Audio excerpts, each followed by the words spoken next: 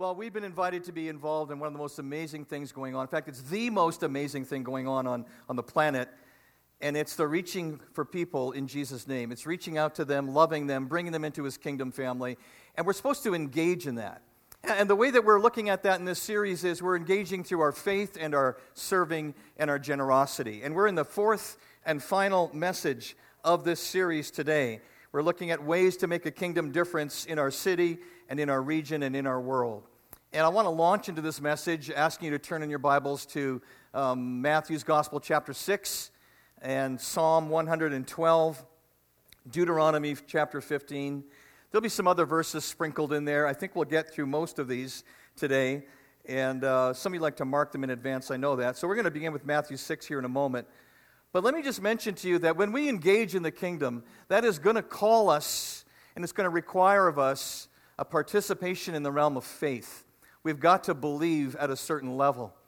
And we've got to serve. We've got to connect with what God is doing in this world and use our gifts and our talents to make a difference. And then we also need to practice biblical stewardship and express generosity.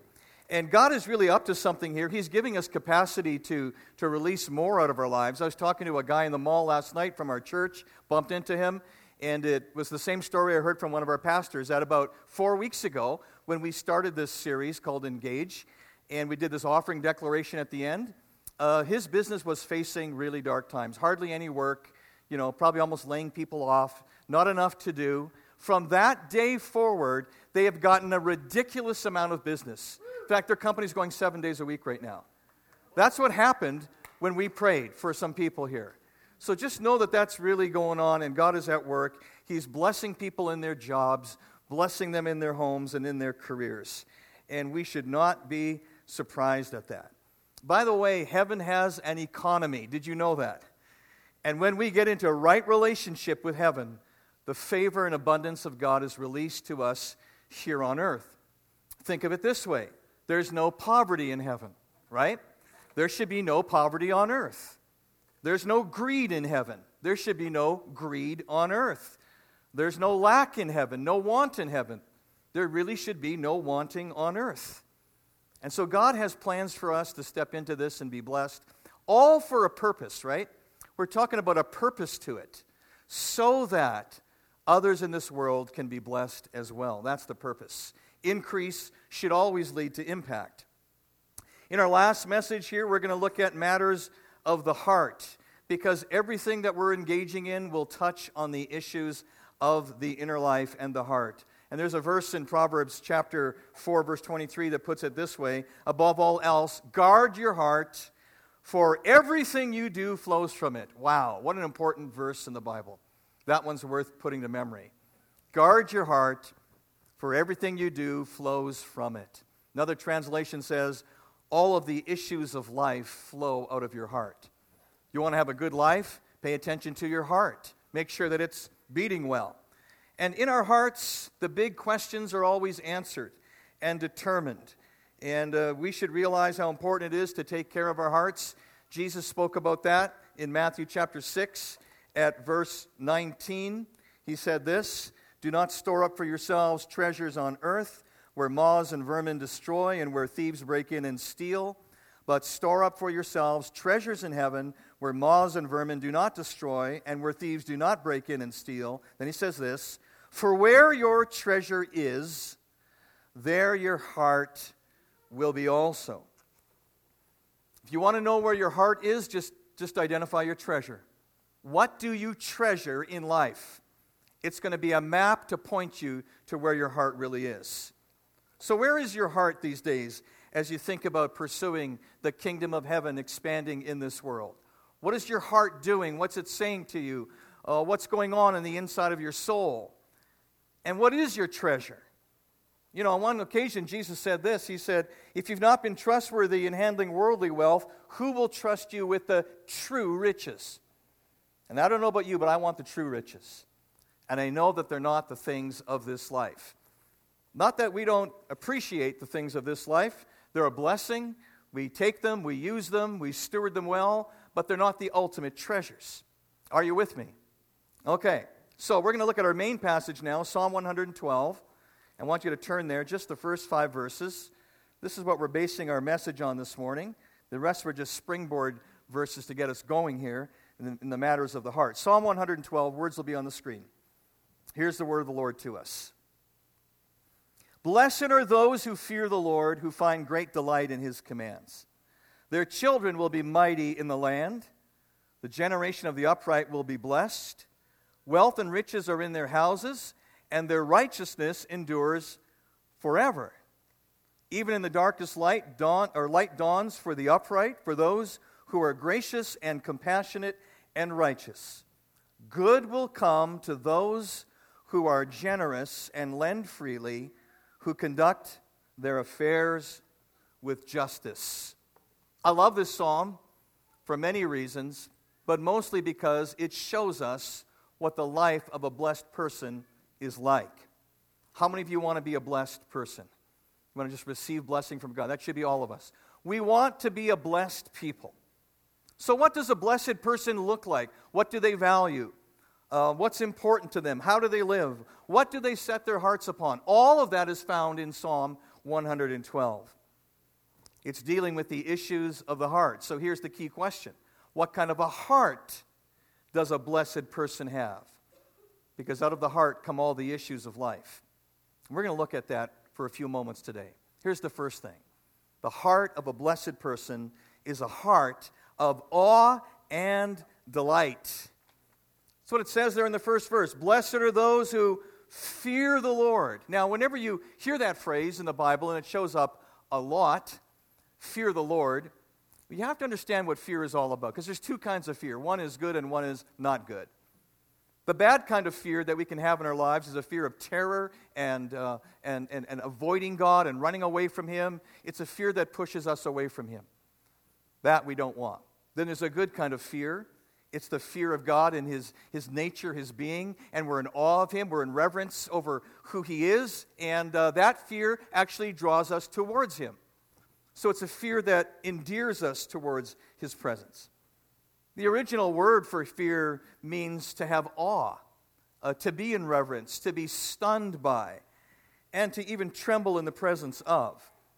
And so whenever you're thinking about the fear of the Lord, think of a fear that should bring you closer to God. It should not take you away from Him. There is no fear in perfect love, the Bible says. Perfect love casts out all fear. That's all the bad kind of fear. But we fear God in a healthy way. We fear Him with our awe, and we have reverence for Him. There's a verse in the Bible that says, work out your own salvation with fear and trembling. Not with paranoia and anxiety, but with a healthy kind of reverence for God, an awe in Him. Work out your salvation with fear and trembling, because it is God who works in you to will and to act according to His good pleasure. Fear and awe are necessary for a healthy heart. That's what was in the church back in the book of Acts, right? It tells us there that great fear came upon the people, and there was great awe in their midst. There were so many signs and wonders being done in the name of Jesus that the whole church and the surrounding city and community they were in awe of what God was doing. It's about having a heart that is in awe of God. But there's another word here that I want you to look at. It's the second word that appears in verse number 2, verse number 1. Blessed are those who fear the Lord, who find great delight in His commands. Now that word delight is something really exquisite. And when you chase it around in the Bible and it shows up in different places, it often brings with it the idea of having a banquet. Anybody been into any banquets lately? This is banquet time of the year, right? We're eating more, we're putting on weight, right? We're staying up too late, we're barely making it to church and all that. And we're delighting in things. And we're taking the time to have fun. And the word delight means to have pleasure in, to taste, and to receive favor. So I want you to imagine something for a moment here with me. Just let your sanctified imagination run a little bit loose for a moment here. And imagine with me that tomorrow night you're going to go to a banquet. And you can't wait for it. And it's going to be an awesome, delightful experience. You're going to really delight in some things. So you arrive at the location, and let's just pick a really hipster place. Some old brick building that's been restored, turn of the century, with squeaky hardwood floors, because that really helps. And you come in, and they got the Thomas Edison light bulbs hanging there, and the atmosphere is so delightful. And there's a jazz trio off in the corner, softly playing, just setting some ambiance. You come in, you sit at the lounge area. They bring you some brisket. Man, isn't that a good thing? They bring you brisket. You dip it in sauces. You eat it. You're tasting it. You're going, this is a delightful experience. And then they move you to your table, and it's candlelit, and everything is just so perfect. And the person serving you, explains the menu and describes the delightful experience you're going to have if you choose this or that. Even the water tastes good in this place. It's just one of those locations. So you order your meal, and then comes the crisp lettuce thing, right? The greenery part of the meal, and you savor those bites going down. Then the main course comes, and the bread. Some of you might have a glass of wine. Some of you don't think you can, and you just figure that out. And you're sitting there, and you're enjoying the ambiance. And you're taking this moment in, and it's good, and you're just delighting in it, and you're with someone that you love. And you're just there in the presence of another person that you really care about, and you don't want it to end. That's what it means to delight. And God says, that's the experience I'm setting up for you when you delight in my commands, when you delight in my word. It's like a banquet. It's like a feast that will nourish your soul. And the heart that delights in God's heart actually is a heart that is banqueting at His table, and His word is what is feeding them. It gives you great satisfaction in your life when you're doing that. So, in my own life this last week, I've been delighting in a couple passages in the Bible. One of them is Psalm 2. I started reading it a week ago, and I keep going back because there's more to eat there. Right, Psalm 2 at verse number 8, ask me and I will make the nations your inheritance, the ends of the earth your possession. I'm like, wow. So I've been asking God for that because I have the same inheritance as Jesus, right? I'm in alignment with that with Him. And then I'm reading in another area of the Bible, Isaiah 49. I invite you to, this week, join me there. Just keep going over Isaiah 49. Here's one thing he says here in verse 6. It is too small a thing for you to be my servant, to restore the tribes of Jacob and bring back those of Israel I have kept. I will also make you a light for the Gentiles, that my salvation may reach the ends of the earth. Look at verse number 7. Kings will see you and stand up, princes will see you and bow down, because of the Lord who is faithful, the Holy One of Israel, who has chosen you. Now, I just gave you a little glimpse into my devotional life there. It's not what the sermon's about. The point is, I've been having a banquet in the Word of God. Seriously, I'm in those texts. I'm reading them. I'm writing them out in my journal. I'm saying them out loud. I'm praying them through. I'm praying them for us. And I believe that God is just giving us a feast there in His Word to take advantage of if we want. And you might have your own dish with God that you're eating from these days. The question I've got for you is, are you a person who delights in the commands of God? Because if you are, you're going to be well fed. See, there is a correlation between being prosperous and being a person who delights in the word of the Lord. There's this connection.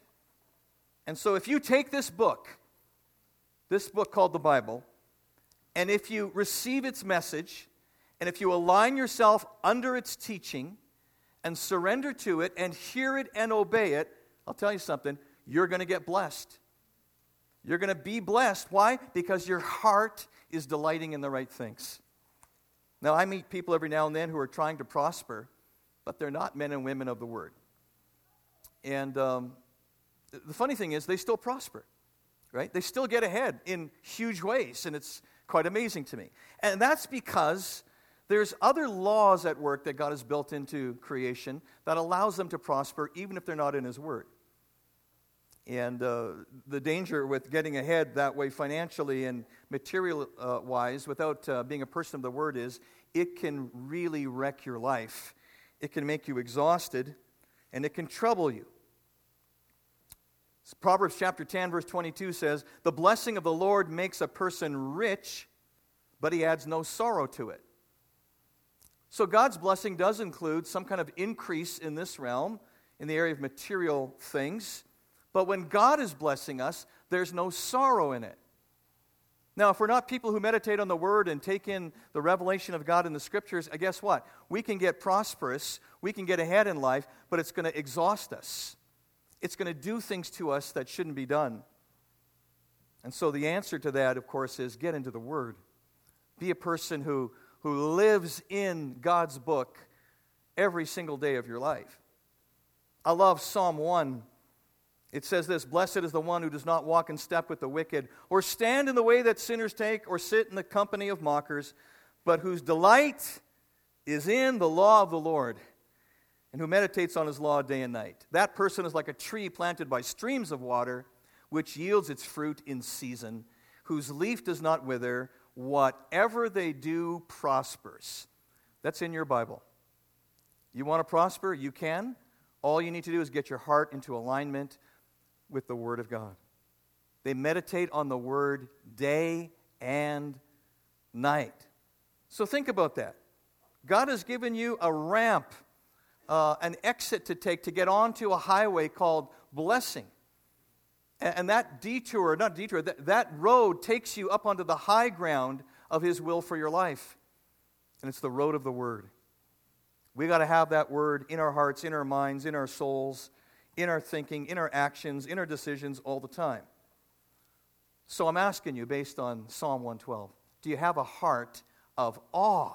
Do you have a heart of wonder when it comes to God? Are you so in tune with what His Spirit is doing that you're like, God, you're so amazing. You're sneaking up on us all the time. And do you have a heart that delights in His Word? Do you banquet? Do you feast on the Word of God? Those are indicators of whether you're a blessed person or not. And you know, the heart of a blessed person sees something happen to the next generation of people. Look at verse number 2. It says, "Their children will be mighty in the land. The generation of the upright will be blessed." So it's a blessing that goes from one group of people to the next generation. It flows from one set of parents to their kids, and then those kids will grow up, and it'll flow from them to the next generation. I think that means that you and I, if we are walking in the blessing of God, we can actually claim that blessing to go to the next group of people underneath us. That's why it's so important that we be thinking about the next generation all the time. Because the decisions that we're making now are actually shaping their very lives. Do you realize that? I'm saying that to myself lately. Every decision that we make as a church, every meeting that we have, every song that we sing, every prayer that we pray, every sermon that we preach is shaping us, and we're sowing into our future right now. There's going to be a reaping, but there has to be a sowing. So think about all those people who are not in this room who are younger. Think about all of our kids here who are in kids' ministries. Think about all of our youth that are part of our church. Think about all of those young lives, couple hundred of them every Sunday here. We are stewarding them. Now, ultimately, it's parents who steward their children. You're ultimately accountable to God for that. And our role is to resource you, bless you, equip you, encourage you, stand with you, and we play a role in that. But think of what happens if we don't do that. Now, the good news is when we do take care of that, when we do steward our children well, guess what? A whole generation will rise up. They will be the next pastors, international workers, social justice people, champions of causes in this world, business leaders, marketplace professionals. They are the next generation of leaders of the movement of God. We've got to steward them well right now. Every day counts. Every week counts. And so we are thankful to God for the opportunities He's given us in this church to raise up another generation of young lives. We've got to make decisions with them in mind, right? The Chinese have a saying that in business or in life, when you make a decision, make a 100-year decision. Now, in our part of the world, we kind of make decisions for like 10 years. We think, wow, that's really long. That's not long.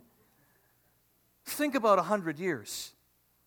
100 years from now, who will be part of this church? We'll be gone, right? We'll be translated. We'll be up in heaven. We'll be there forever. If we know the Lord, we're going to be up there. Who's going to be here? There's going to be a group of people. What will they be like? What will they be doing? We're sowing into that right now. We're shaping the future generations with what is happening in this place right now. We've got to see the connecting line between our values today and our convictions and our decisions and those of tomorrow's generation.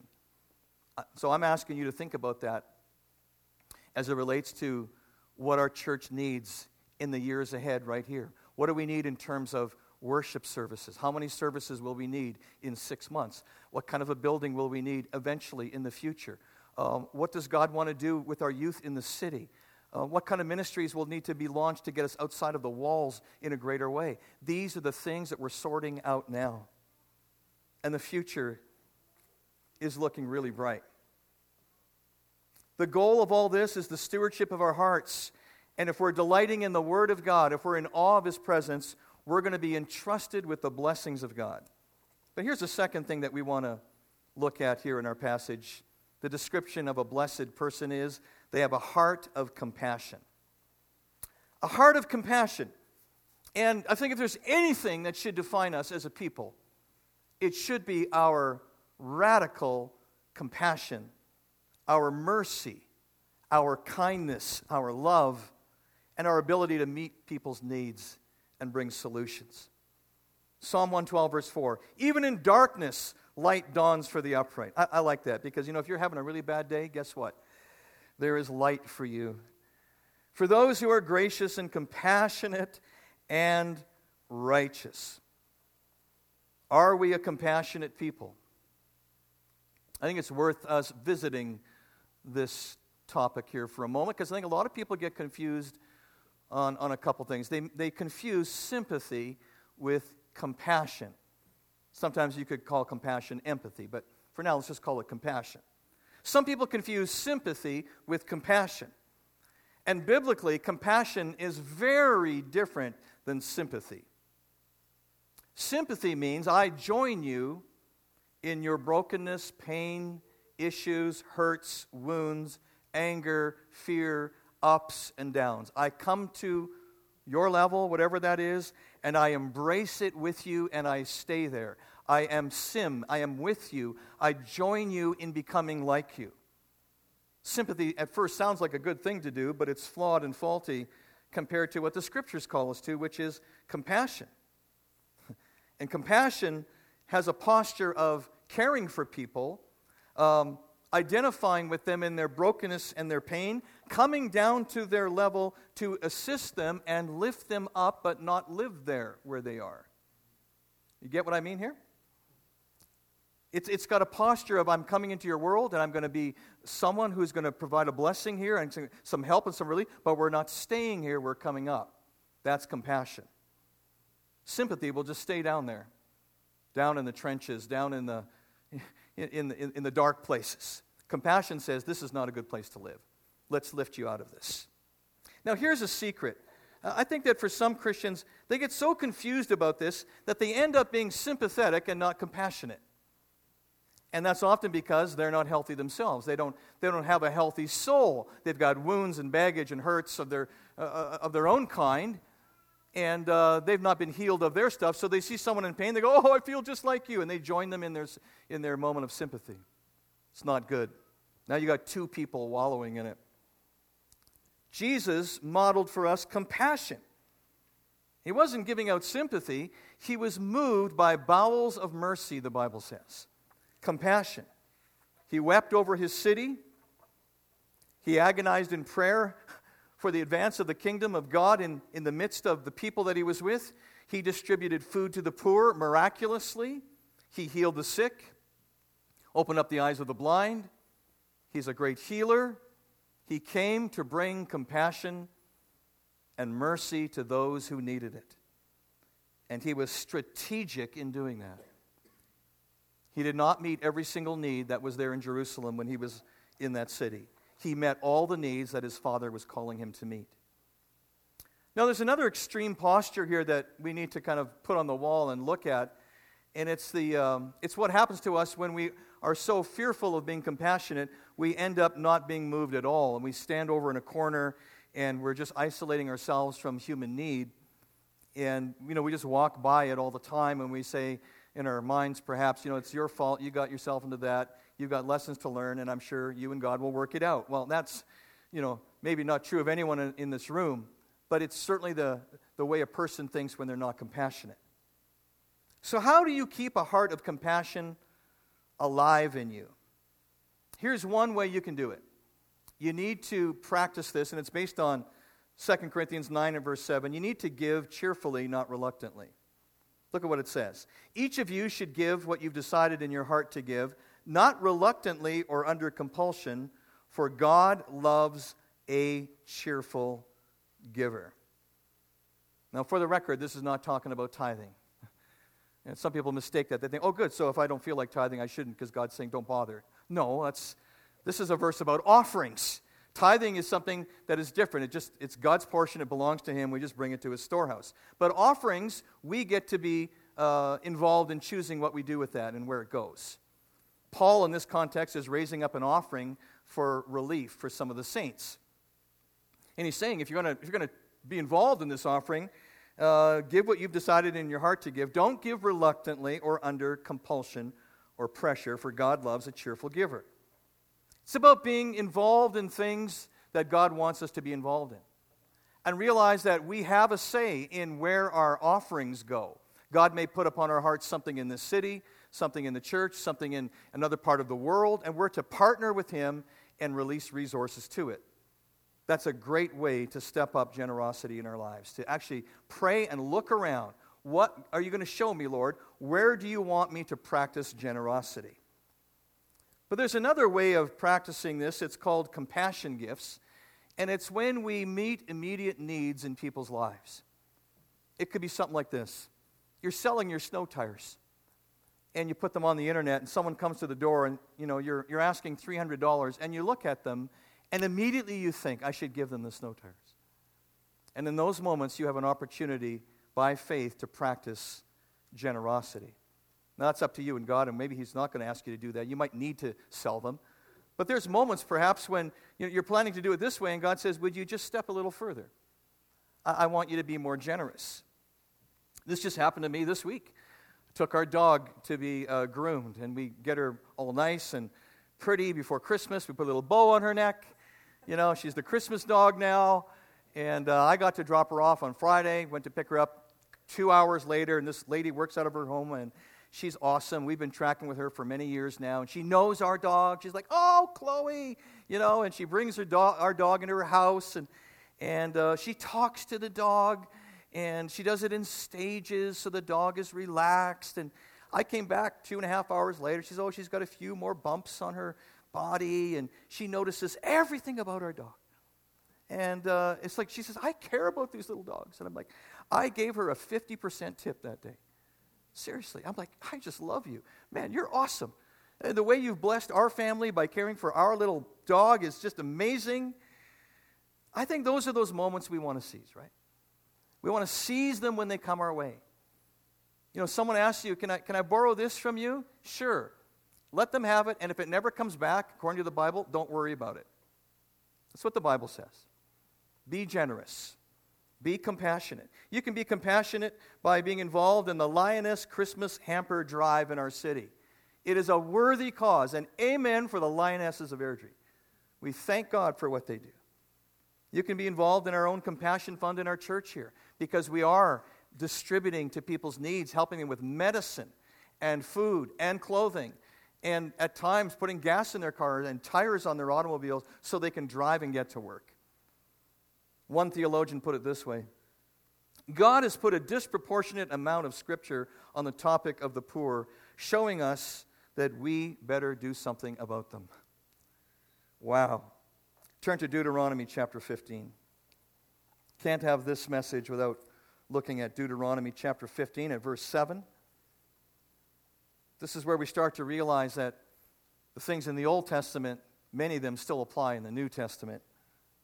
Deuteronomy 15 at verse 7, it says, this is to a generation of people who are going into the promised land, if anyone is poor among your fellow Israelites in any of the towns of the land the Lord your God is giving you, send them to social services and they will be taken care of. No, I'm sorry. Read that wrong.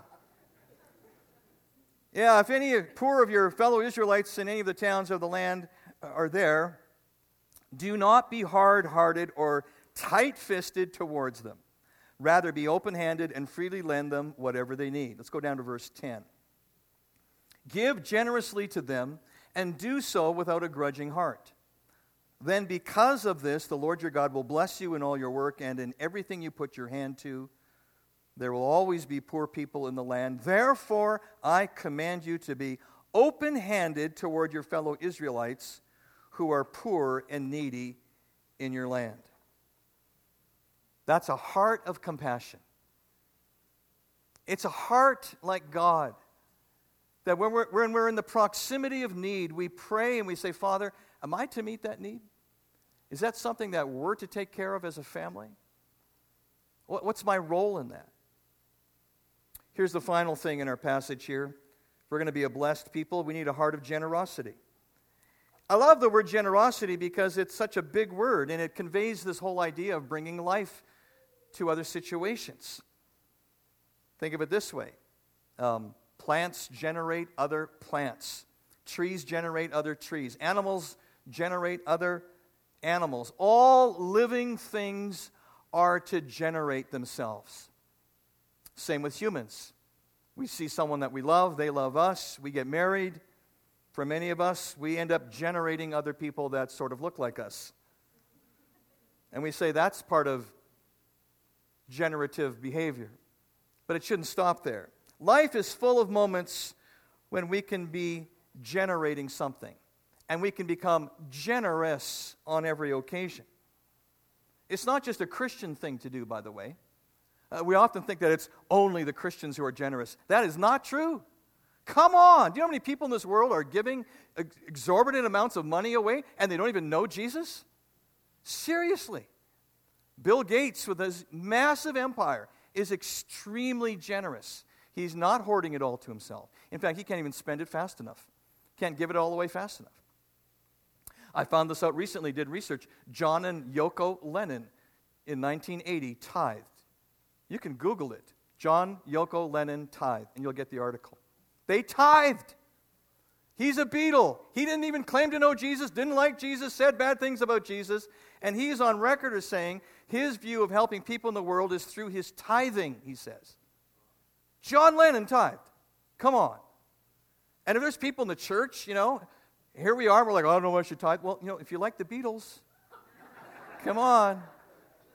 You're still singing their songs. You're playing them in your car. One of them was a tither. And he was nowhere near a Christian. Not even close. Not even on the radar. He was worth $150 million before he was killed in 1980. And he and his wife tithed. On record. Wow. That's just ridiculous to me. You might be born in a home where you're saying, I don't know, this is all new to me. Well, you don't have to get your cues from your home. Read your Bible, right? Seriously. You get your cues from here and you realize I could be a blessed person. I could be really blessed if I just practice these things in here. There's so many promises in this book. I want them all to be fulfilled in my life, don't you? So I'm just going to do them. Verse 5, good will come to those who are generous and lend freely. Lend freely, right? Releasing abundance. Generous people will not be those who hoard wealth. They're not going to hold on to it and go, it's just mine. Jesus gave a parable about that in Luke chapter 12, talked about the guy that was so rich and wealthy, he just kept getting increase and increase and increase. So he said, I can't store it all in my barns. I'll tear them down and I'll build new ones. Think about that. It's like tearing down warehouses that are too small and building bigger ones. Wow. And then he said, I'll just take my ease and I'll say to my soul, eat, drink, and be merry. That is the statement of a hedonist. I'm just going to eat, drink, and be merry because it's all about me. It's all about my world and my assets and my stuff and my comfort. And God says to him in the parable, you fool. You know what a fool is in the Bible? A fool is someone who squanders an opportunity. That's exactly what it means in its original meaning. He squandered his opportunity. What opportunity? To be a blessing, right?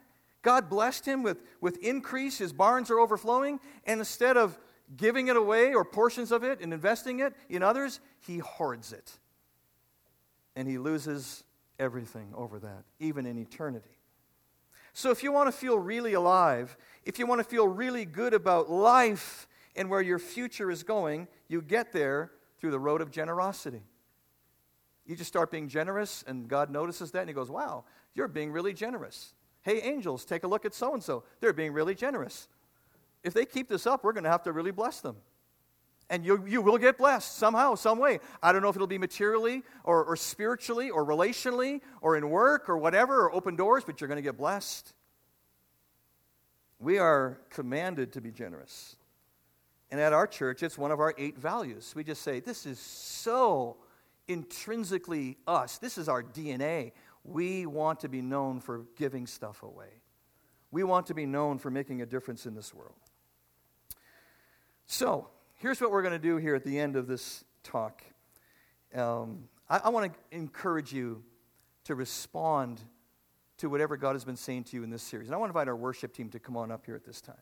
I just want you to think about the last 4 messages and what they have meant to you as we've looked at engaging our faith to the next level and our serving and now our generosity. What does that mean for you in your life and for where you're at? And for some of us, it might mean that, the challenge is we just got to begin to honor God in a whole new way. We want to honor him with his portion, bring it into his storehouse. We're going to get back to honoring God. Maybe we've started but stopped in that area, or we want to catch up in what we do in that area. And some of us can actually take our generosity even to another level. We can look for situations, we can look for needs, and we can be the solution. It's very, very cool. But I want to encourage you to think even beyond that. I want to encourage you to think about ways in which this next year you're going to position yourself to engage the kingdom through your faith, through your serving, through your generous living. But here's what we're going to do at the end of the service. We're going to do something together that we did a couple times already in this series. We're going to do one more declaration over the offering. So I'm going to invite our host to come. And host, we just need you to be up here. Stand with us, because we're not going to take it yet. Come on right up. And we're going to do an offering declaration together. And then we're going to sing and close off our service. And I want you to know that God has been doing amazing things while we've been stepping out in faith. This is our 3rd offering declaration in this series. You can find them on our website under the teaching menu, because we're saving them for you. They were prayerfully written for this church. They're not copied off the internet. They're ours. And we're going to declare over this offering God's blessing, God's provision, God's abundance for us and for our city. Just before we do that, I want to ask you to do one thing for us, because I know so many of you have been blessed. I did this at 9. I was shocked how many people indicated that was true for them. I want you in a moment to stand. We did this a couple of weeks ago. Stand if in the last 4 weeks you've gotten a raise in pay, a new job, increased hours, gone to full-time, received a check in the mail or a check in your bank account, some new clients' work has been solidified, you've got a bonus, your investments have multiplied, or some kind of special gift has arrived in your lap, or any kind of financial breakthrough. Anything at all where there's been increase. I know this is for a lot of you, so if that lands on you, would you just stand up? We're going to celebrate with you. We're just going to let this be seen. All right. So just turn around. Those of you at the front, take a look behind you. How many people are standing? Can we celebrate that? We thank God for that. Wow.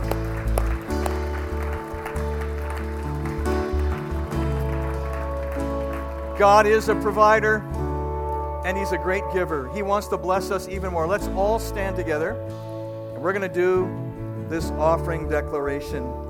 It's our 3rd one. Now, I want us to engage this with a heart of faith, not through kind of a ritualistic approach, but to really declare this by faith.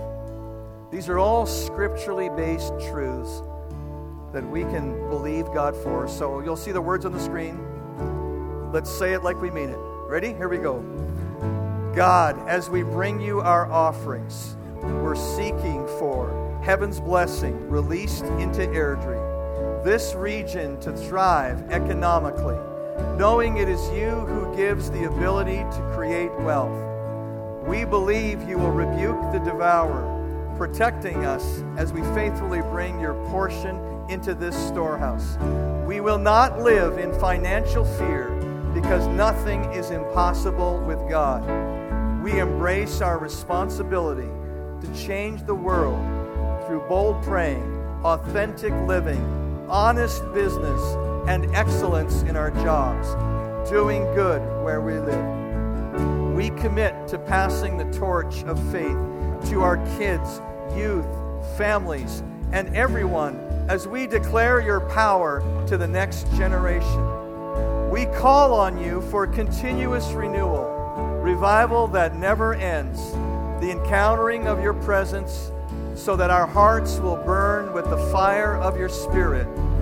Awaken us to embrace our kingdom life as a people of word and spirit, experiencing true community so that thousands may turn to you, finding hope, healing, and freedom. Lord, build right here a kingdom city, a people who dwell on your high places, where your peace is made known throughout the world, for the honor, glory, dominion, and power of the name of Jesus. Amen. Amen. Stay standing. We're going to sing together. Let's lift this up to the Lord.